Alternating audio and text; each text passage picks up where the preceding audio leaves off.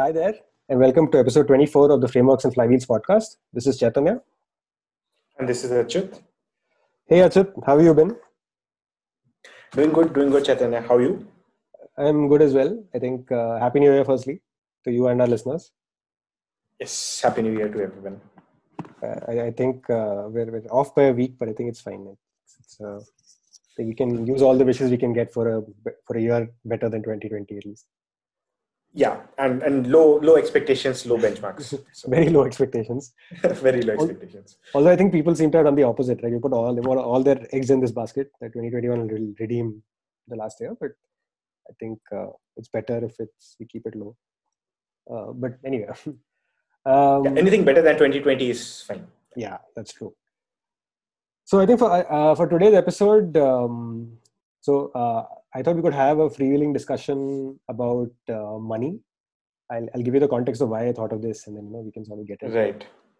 I recently finished reading this book by Morgan Housel, Psychology of Money. It's a book I think we discussed on this podcast before, and it had some great reviews and stuff. Right. And we discussed the article and I think a couple of other articles.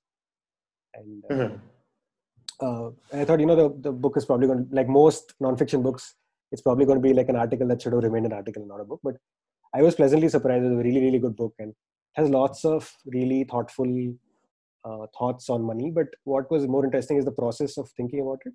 That, generally about finding truths about money and, focusing on objectivity and statistics and facts and, moderation and all of that rather than, not being driven by your emotions. So it's a really good book. I would highly, highly recommend it. And, we'll add a link to it at the end of in our show notes. But I thought, it would be a good opportunity. This was a good opportunity to sort of also, given that this is the week that Elon Musk became the world's richest man and Bitcoin hit 40K. And, and as you said that, companies are probably doing their annual budgeting and appraisals as well. It's a hot period for money in general. So I think I thought it'd be fun to have a freewheeling chat between the two of us who are both. Neither of us are self-professed experts of any kind on money. So I thought, yes, but love talking about such things. So I thought, it would lead to an interesting and philosophical discussion about money. Right. Without, if either of us is really into it, we'd probably get into the, what gives us more returns. Should I buy Bitcoin or not, and things like that. And because neither of us are like that, I feel like it would lead to an interesting place. Right.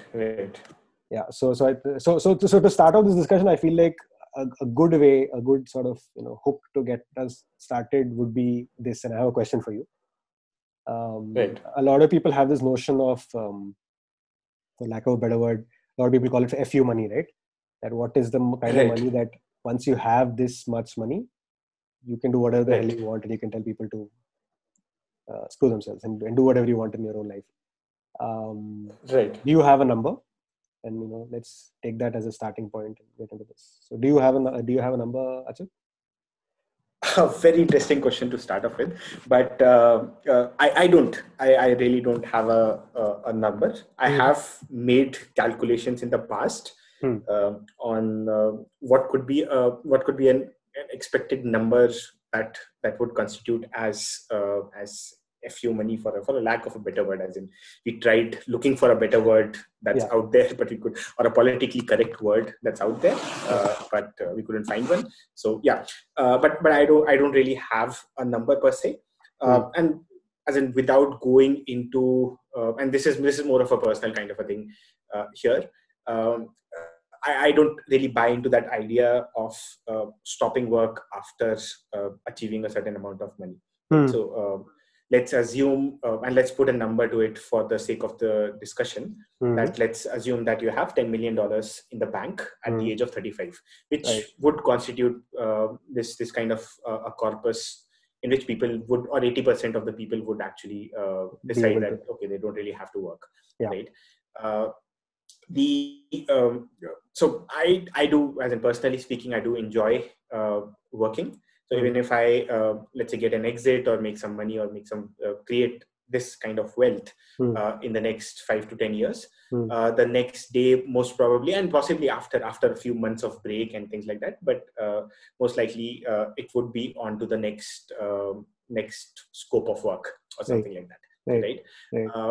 one thing that has actually influenced me a lot, and this is something that I read way back in 2014 or 2015, which was Clayton Christensen's book on how will you measure your life.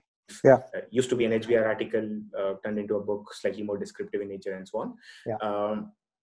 Yeah. In which he states, he makes a very pertinent point, which is that money essentially gives you options, right? And that has actually kind of stuck with me over the past 5-6 years, in the sense that it's good to have wealth. So once you have an X amount of corpus, then you can take that decision. You don't really necessarily have to go into regular work, right, on a day-to-day basis, or chasing the rat race, whatever you want to call it that. But it gives you an option to pursue your dreams or work for organizations which you otherwise wouldn't have, given the constraints of money, given that you have a certain amount of life, certain type of lifestyle, certain people who are dependent on you. But once you have that level of wealth, I think then you can obviously chase that dream, and rather than just retiring. So slightly rephrasing this whole concept of fuck you money, in the sense that you can go out and do whatever you want, but essentially giving you option. But I would still, I won't retire most probably. But again, just to qualify that entire statement, I think you mentioned it at the start of the episode. Both of us are fairly noobish about this whole idea of wealth and wealth creation, right? So that way it is how it is. But yeah, that's how I would approach. I don't have a number to it, but yeah, I'm not really chasing a definite number to attach to this whole concept. What about you? Do you have a number? Not really. I mean, earlier I don't think I had a number, but I for a long time, especially in my early 20s, I was like, yeah, of course I'll retire by 35. I'm not sure why. In my head, I was like fairly clear that we'll work for a few years and then have some kind of an exit or something of that kind, and things will be sorted after that. And but in the last couple of years, I think I've become more aware that, as similar to what you said, no, that I don't think I would ever really retire. I mean, I probably wouldn't know what else to do, and you'll keep yourself engaged and stuff.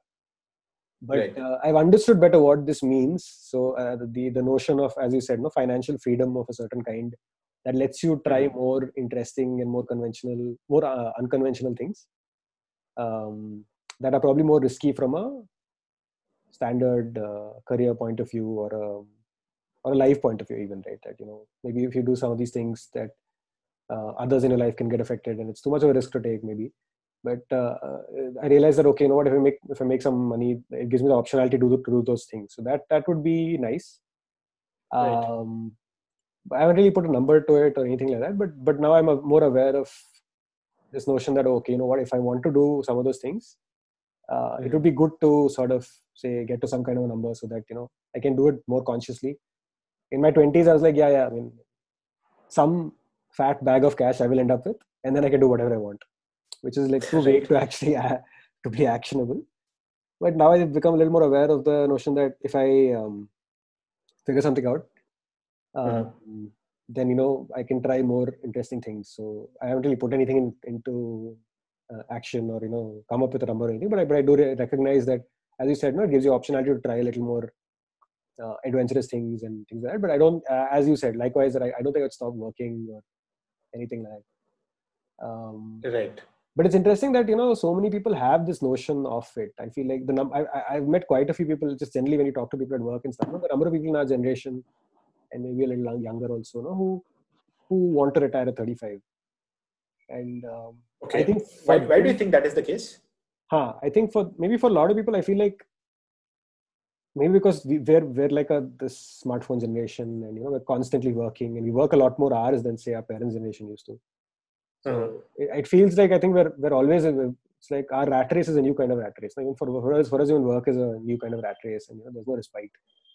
Right. So I think that people just think that once they make enough money, they can exit this rat race or whatever race it is.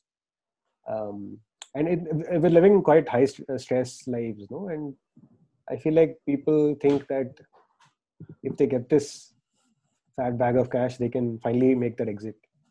But I don't think that'll happen, right? You're hoping that the money will give you an answer. The answer doesn't lie. But just to continue the analogy, and obviously we have seen, as in the actual rat race that is there.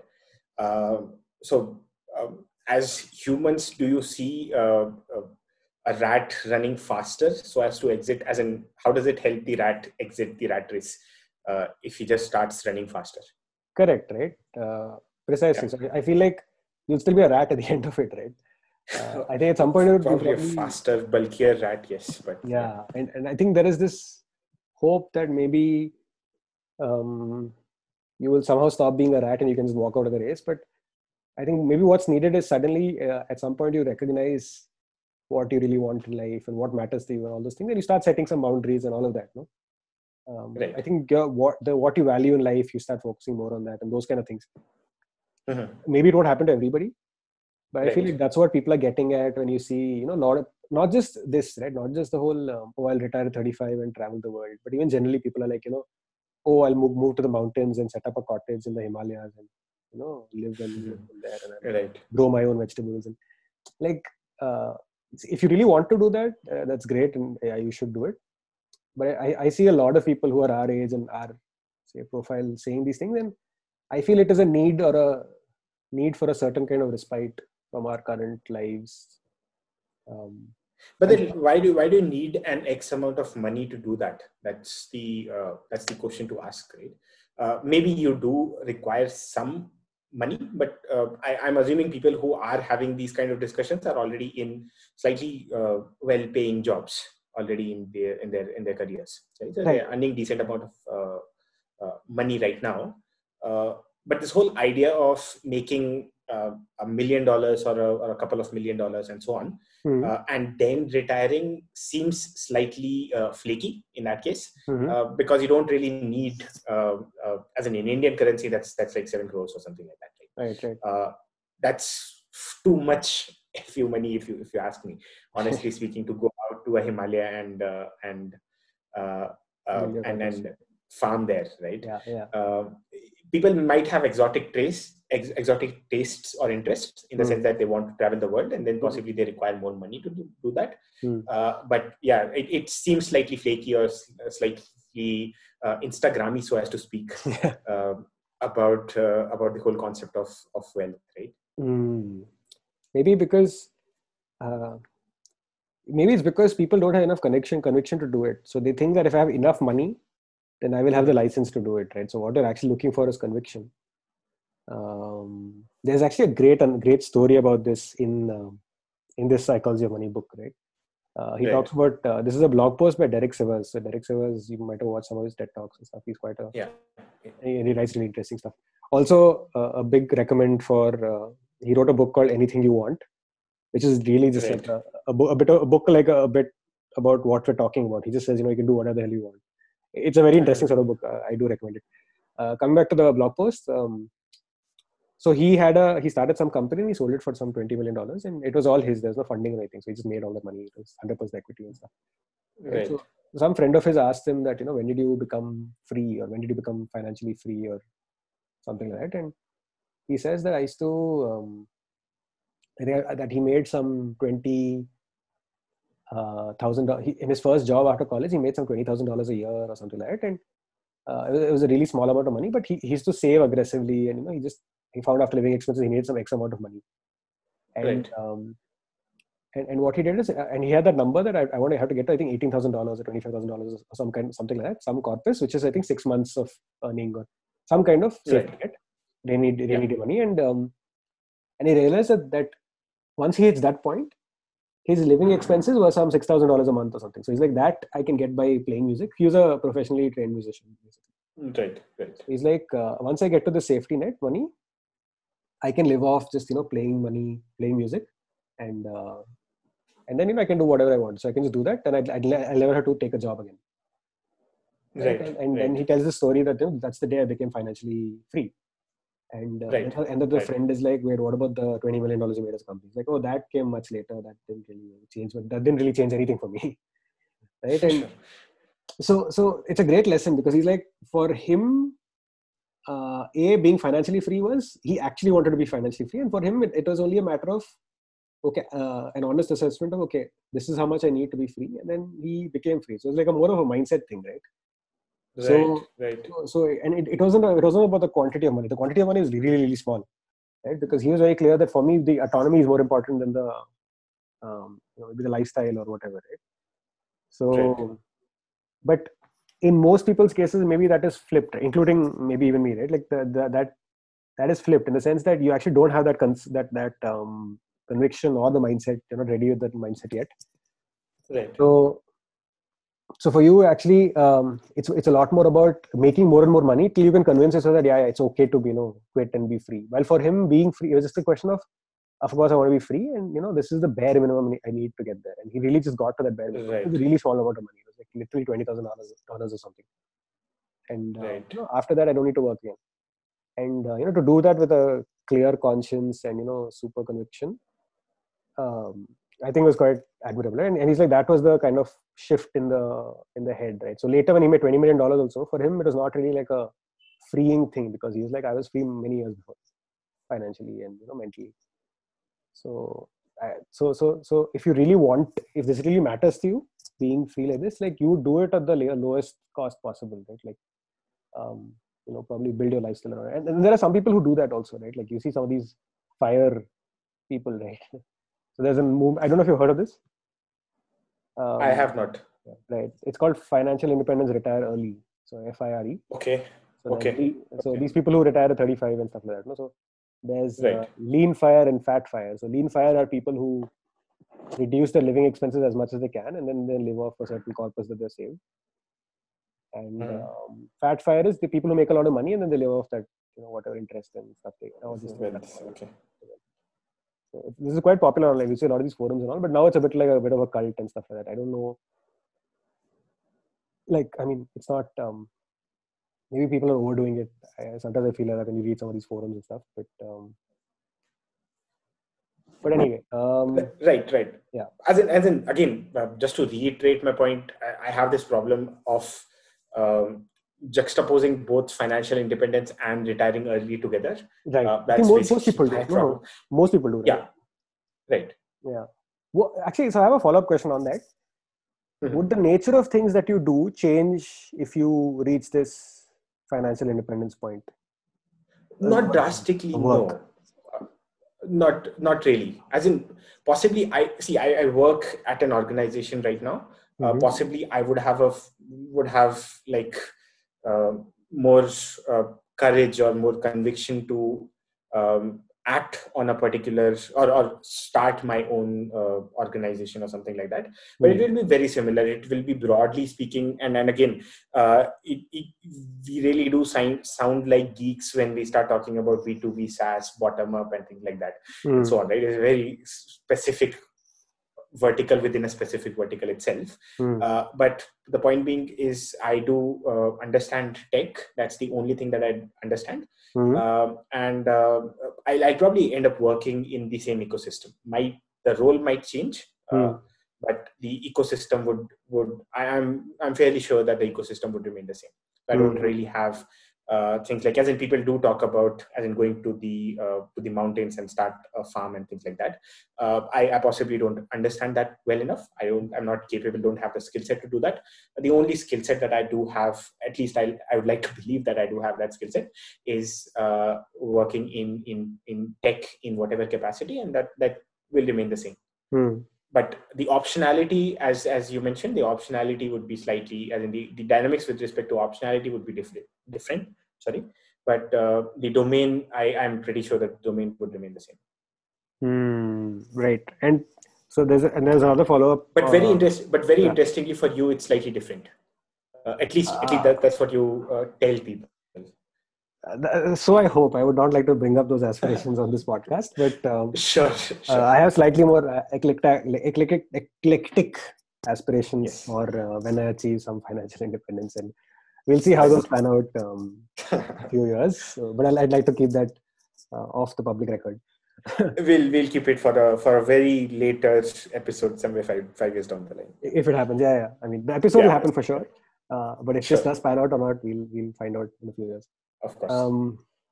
But a follow-up to this, right, which is an interesting thing that you said, that, and something related you were telling me earlier before we start recording, is that you also think that most of people's wealth is generated from a single skill or a single source. But most people don't live, but most people don't function like that for some reason, right? They're always chasing returns wherever they can find them, and they're looking for a pot of gold. But you said something quite the opposite, that you rather focus on that one thing that you're really good at, because that's where you're going to make most of your money. Would you like to elaborate on that? Yeah, so I don't know. Again, just a disclaimer again here. I don't know whether it is something that I have thought of. Pretty sure it's as like most of the ideas, it's aggregation of other people's original thought, right? That being said, and mixed with let's say a deep insecurity about just understanding one thing, right, which is tech, which I just spoke about, right? So the whole idea that I have of wealth, and this is something that we were discussing before this, is that most people earn a significant portion of their wealth, if not the entirety of it, is earned through one key skill set, which I like to, as in using an NBA analogy, as a clutch skill set, right? Okay. So you are a fantastic, maybe one is a fantastic real estate expert.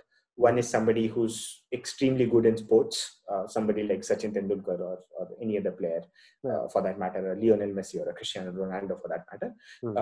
Or you are extremely good in something like tech, like Mr. Butterfield, and you keep churning organizations, or F. Williams or Reid Hoffman and so on, right? The Happy Fell Mafia and so on. You're extremely good in that domain, and you keep generating more and more wealth, initially as a creator, and maybe down the line as an investor or a facilitator for creation, right? But the whole idea is that you are great at creating something. If I have to use the tech analogy, if sports persons is very interesting because they make a lot of money outside sports as well. But my argument is that the key skill set is I don't enjoy Sachin Tendulkar's acting, right? Even though I see him in a lot of advertisements, but I don't think advertisement is the reason, or acting is the reason he's getting those advertisements. Acting personality is the reason he's getting those deals, right? It's because of that one key skill set that he had, which was fantastic, being a great batsman, a great sports person. And you just translate those across different fields and make money out of it, right? Which closely ties up with the argument or with the discussion that we were having before, right? As in the episode itself, which is how do you make your wealth? So if somebody is, and then again, just to take my example, because I can't find a better example, but just to talk about myself, would be that I would assume that the most wealth that I would end up creating would be in tech, maybe not in basically investing the savings that I have into serious equity investments or things like blockchain and so on. And this week I do have serious FOMO with regards to blockchain right now. Bitcoin, but still, crypto rather. Blockchain as in cryptocurrencies, yes, Bitcoin. Right. Right. Thanks for that. But yeah, the whole idea is that possibly you will end up gaining a percentage improvement. That would be a 10%, 20%, 30% improvement on your wealth, versus focusing on that key clutch skill set would gain you multiples, right? Multiples of your wealth. So you'll end up, I hope that you end up working for an organization, creating something, and get an exit out of it, would create more wealth than investing into Bitcoin or high yielding equities and so on, right? And that's how I would assume, and I have been trying to do a horrible time management, but I have been trying to look at it from that level of focus, in the sense that you should focus on, if I have 5 hours to spare, rather than researching equities, I would rather work on reading some long read on tech or something like that, right? Or learning a programming language or whatever that is.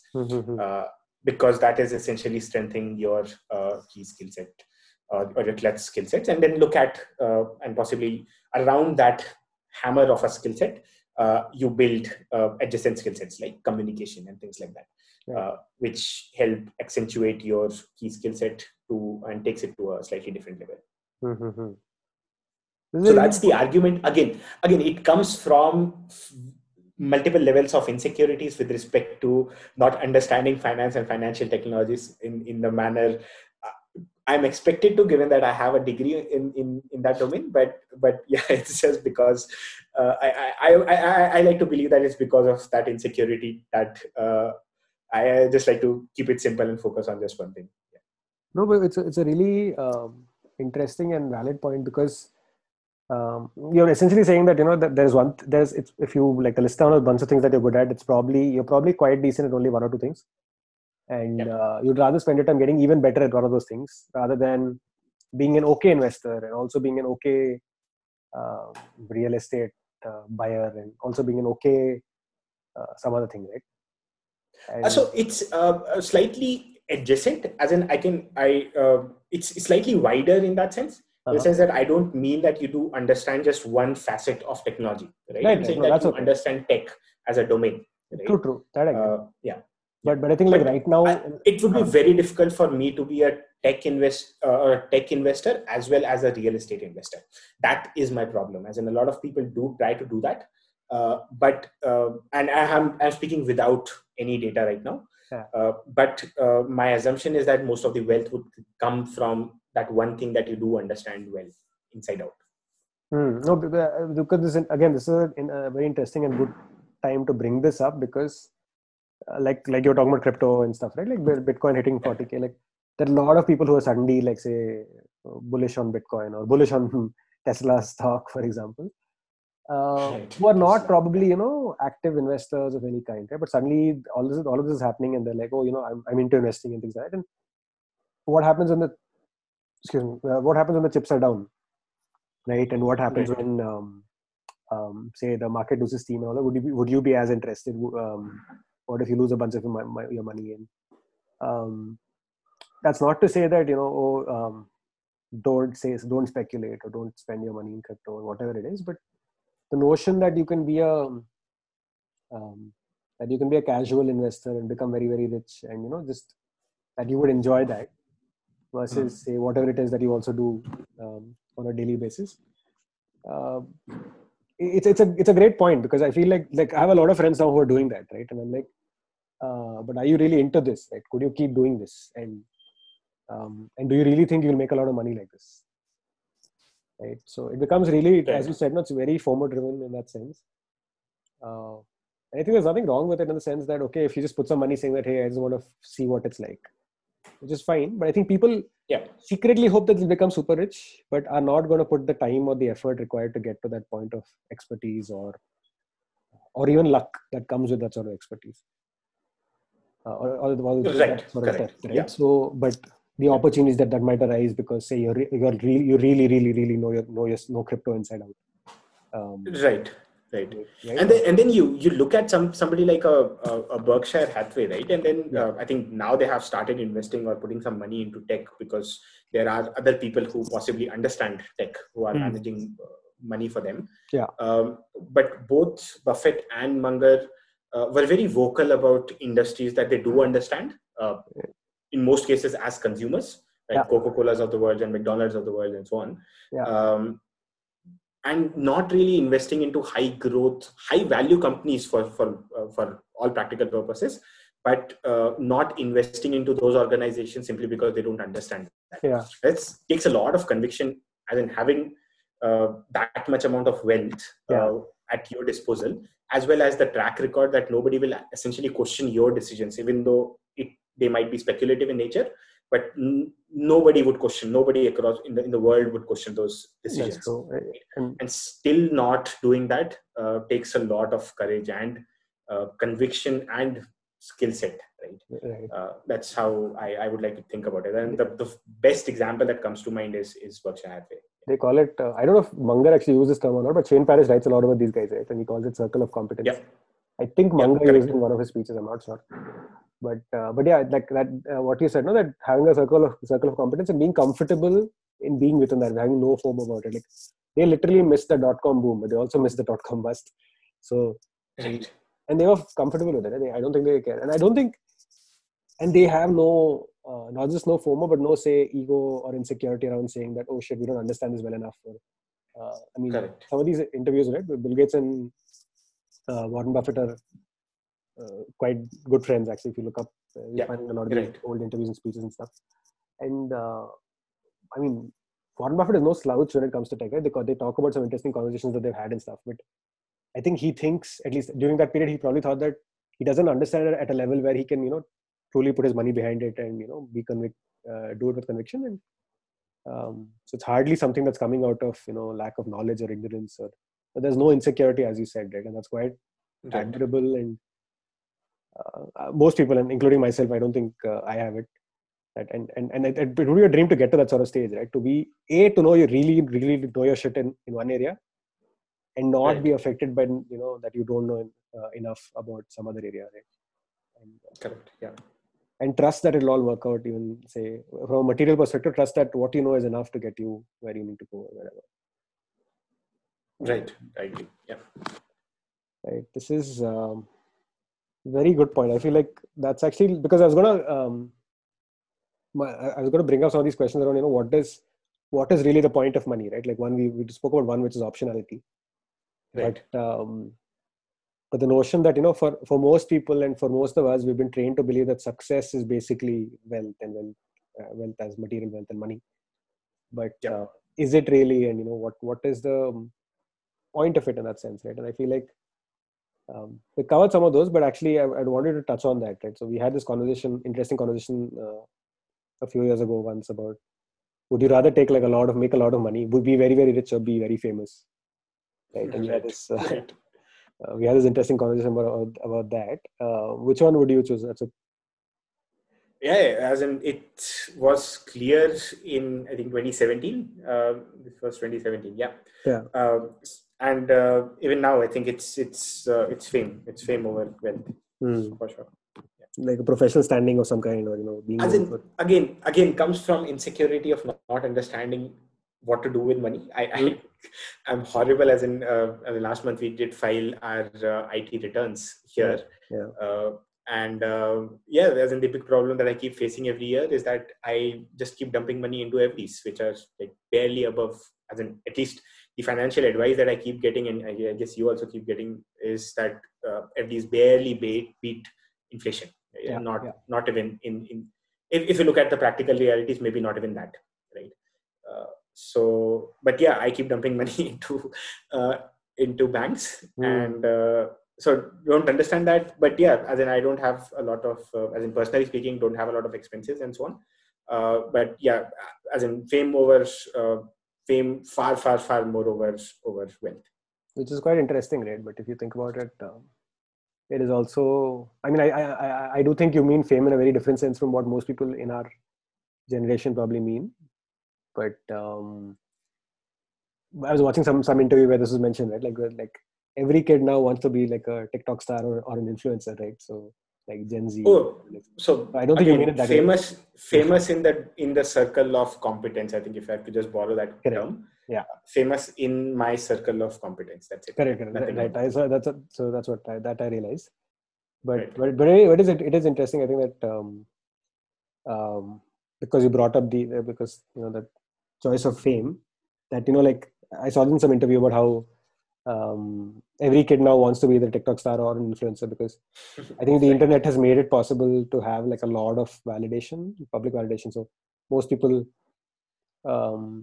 get a lot of that, and I think so an entire generation is now growing up, seeking that and wanting that same thing. Right.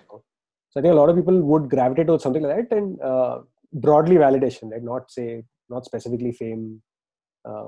Like I'm not putting you in the same bucket as people as wannabe TikTok stars, but but yeah, I think that notion of seeking validation over, say, wealth is an interesting choice that which is funny because I would think that Yeah. go ahead. Sorry, I just you can complete it, but I'll flip it around. As in, what would be your answer? I think growing up, I would have probably said fame as well, or there is a side of me that would want some fame, but I've now I think appreciated that money will give me a lot more optionality, especially for some of the things that I want to try. Be a lot more useful to me than fame. So I think money probably over fame. But there's a side of me I think that probably wants some of that fame, but at the same time is very, very wary of it. Like I'm like I avoid all social media, not so much because I say a lot about it's also attention economy and all of that, right? But it's also because I do think I'm a slightly validation seeking person, and I'm aware of that internally. So I avoid getting sucked into a trap of seeking public validation. Which is why I think I'm trying extra hard to move away from even say like normal social media. I'm posting on it and that. But, and to add to that, I realized that what money gives you that kind of optionality that we discussed at the start of the episode. So probably money. Yeah. So yeah, on a related note, I was just saying that it's funny about this validation point because I do feel, and this is like a purely anecdotal thought, that say when we were growing up, and I mean at the risk of sounding like one of these, like some 60-year-old uncle who's 60-year-olds, yeah, cribbing about times gone past. I feel like there's a desire to be an expert at something, right? So success when I was growing up would have been to do a PhD and become like a professor of some kind, or become really a well-known research scholar or something like that. But I sort of I feel like that is no longer seen as successful because say that somebody in the profession probably doesn't make a lot of money, and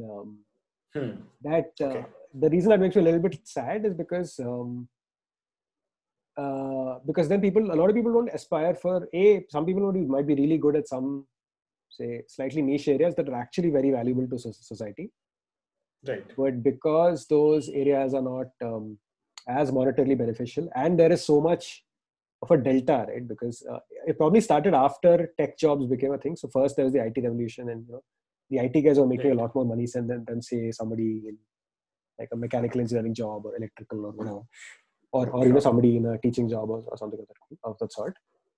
And now also that's sort of the next generation of tech jobs, right? Startups and consumer tech and things like that. So it seems to me like a lot of aspirations for different kinds of jobs that may not be as well paying but are well paying enough are sort of going away, and people, or maybe at that age at a younger age people still have it, but as they grow older they realize that there's no money here, and they sort of move out of it. And that makes me a little bit sad because it probably deprives us of some really smart people in certain areas that are really important, right? And this probably shows up in unexpected larger ways, right? You'll see that say in healthcare there aren't enough good people, and a lot of vacancies in public education, things like, and that's a larger argument or a larger discussion. But I think that because certain role in the last 20 years with the advent of technology, like certain roles and certain jobs became really, really well paying, that everybody sort of flocked towards it, and even people in other jobs who would have probably preferred that don't sort of stick around there anymore, right? So it is something worth thinking about. I think that what happens if you sort of chase money, and obviously people, I mean, yeah, I'm not arguing the opposite, to stick around in a job that doesn't pay you much and things like that, but it is worth thinking about that there is a redistribution of wealth that's happened because of technology as a driver of the economy. And it's worth thinking about how it's going to shape things going forward in all the other fields that are affected by as an implication. Right. That's a very Fair point. Yeah. It's a very somber and like odd note, random note to end on. I'm sorry about that, but it's something that just came up, and it's something I thought about before. So right, It's definitely worth thinking about. Yeah. yeah, Sure. right. Okay, there was a interesting conversation. So before you close, Achut, anything you've been reading, consuming that you would like to recommend? Right. So I have been consuming a lot of content that I have already consumed in the Mm-hmm. past. Mm. So a collection of articles, I mean, mostly articles, a couple of videos, and so on, um, as best timeless reads, so as to speak. Yeah. And I don't know, whole host of collection across, as in mostly related to tech and so on. Mm. So as in, there's something by Ben Horowitz, there's something by Sam Altman, and so on. Most of these we have already covered, I think, in the past in a few episodes as well. Yeah. One thing new, again, it's not a new article, it's 2014, 2015 article. Mm-hmm. On which we haven't covered and we haven't spoken about in any of the episodes, is on Pixar. So it's Ed Catmull's article around the same time I think his book came out, on creativity and how do they have something which they call as the brain trust, wherein they can facilitate having those discussions, discussions with candor, so as to give proper feedback to, let's say, a new creation or a new innovation that is coming out, or a new movie that is coming out, in which they get all these experts, and these are experts in the true sense, right? Not loosely talking about experts here. These are people experts who made exactly Toy Stories of the world, and Finding Nemo and things like that, as in multiple 18 successes, right, one after the other, right.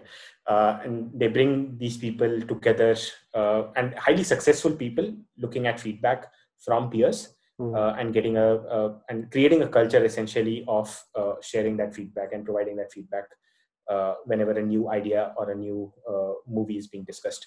A lot of good articles or a lot of good material on that, with regards to how the discussion went about for WALL-E, how the discussion went about for Toy Story 3, and so on. Very interesting read, as well as a very pertinent read, so as to speak, on how do you ensure, not creativity. I think creativity makes a lot more sense for something like a Pixar, but essentially giving feedback in the true sense, right? Because I think we have discussed that in the past, discussed that outside the episodes as well, that people don't really give good, high quality feedback to each other, right? Because they are they want to be they just would like to be nice to each other rather than giving quality feedback to each other.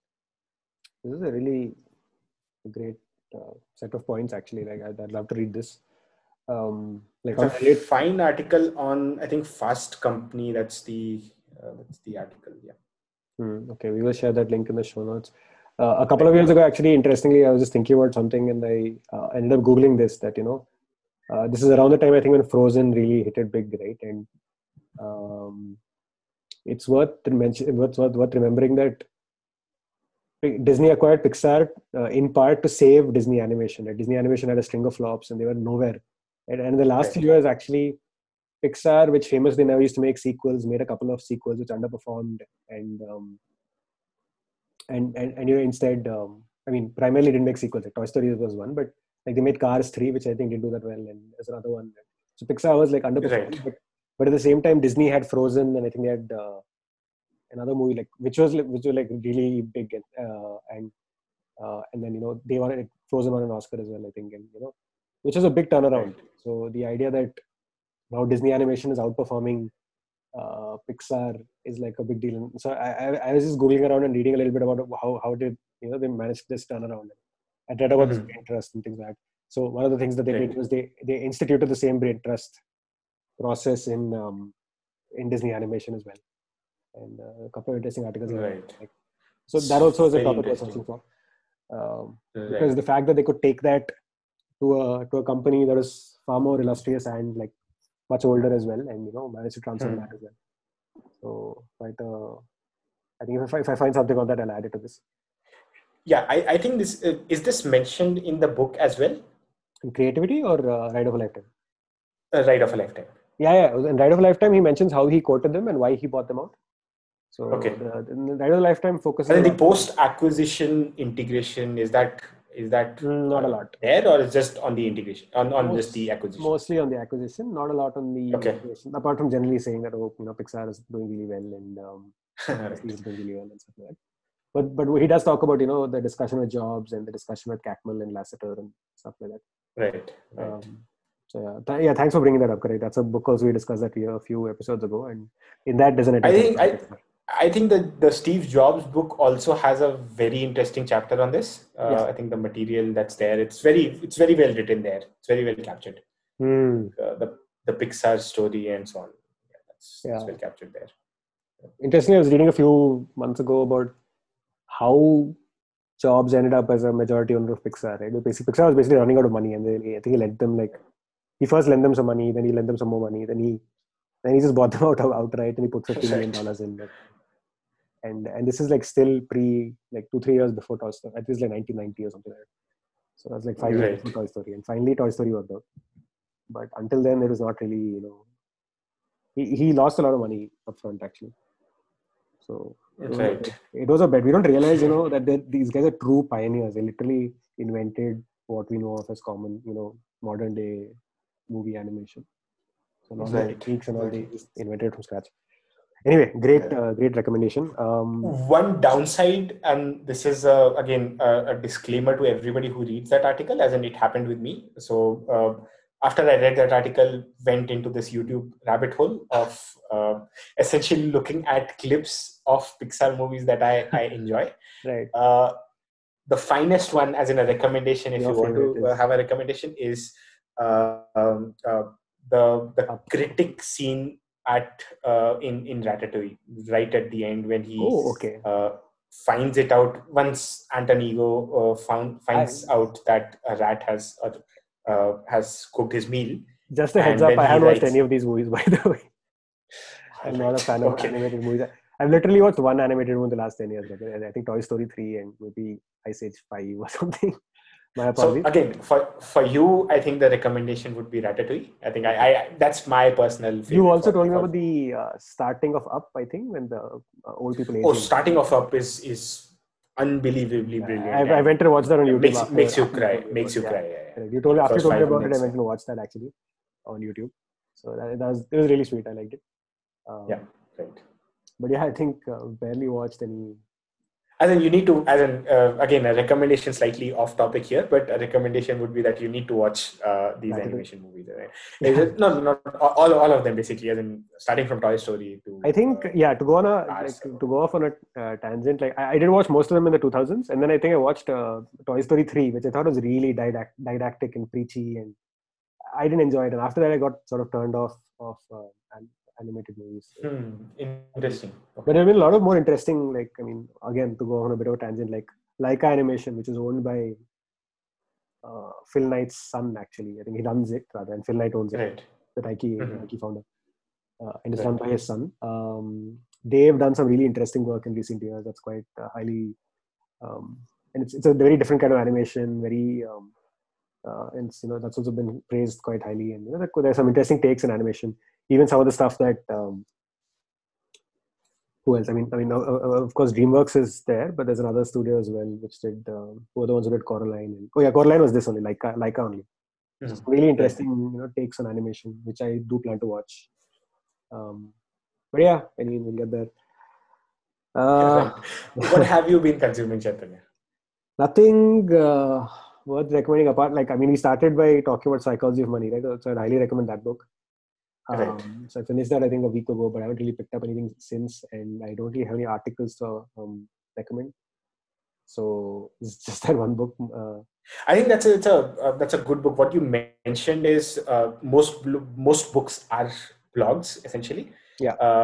And the blog was fabulous. Of course, I think we'll share the link to the blog as well. Yeah. And this book was really a blog post, but it turned out to be much better. And ironically, right? That's what you said, right? Yeah. Before the episode, before we started recording, you're talking about how this book is much better than the podcast, than the blog article. Yeah, would highly recommend. And maybe take like, I guess the aim is to take some of that kind of thinking, right? That bringing that clarity in your own life about what you value and why you value it and things like that. No? Right. That's probably more important than any technical lesson itself that the book might provide, but it offers very little that on that front. But yeah, would highly recommend it. Okay. Right. I think on that note, a good episode. I think our first of the new year. So this is our third, Awesome. I think, third year of doing podcast. You know, it's not. It's only more than a year and a half, but spread across 3 calendar years, which is three calendar years. Yeah, of course. Which is a worthy achievement. So congratulations, Ajit. Yeah. Congratulations. And take care, everyone. Stay safe, and happy listening. All right. Happy listening. Thank you.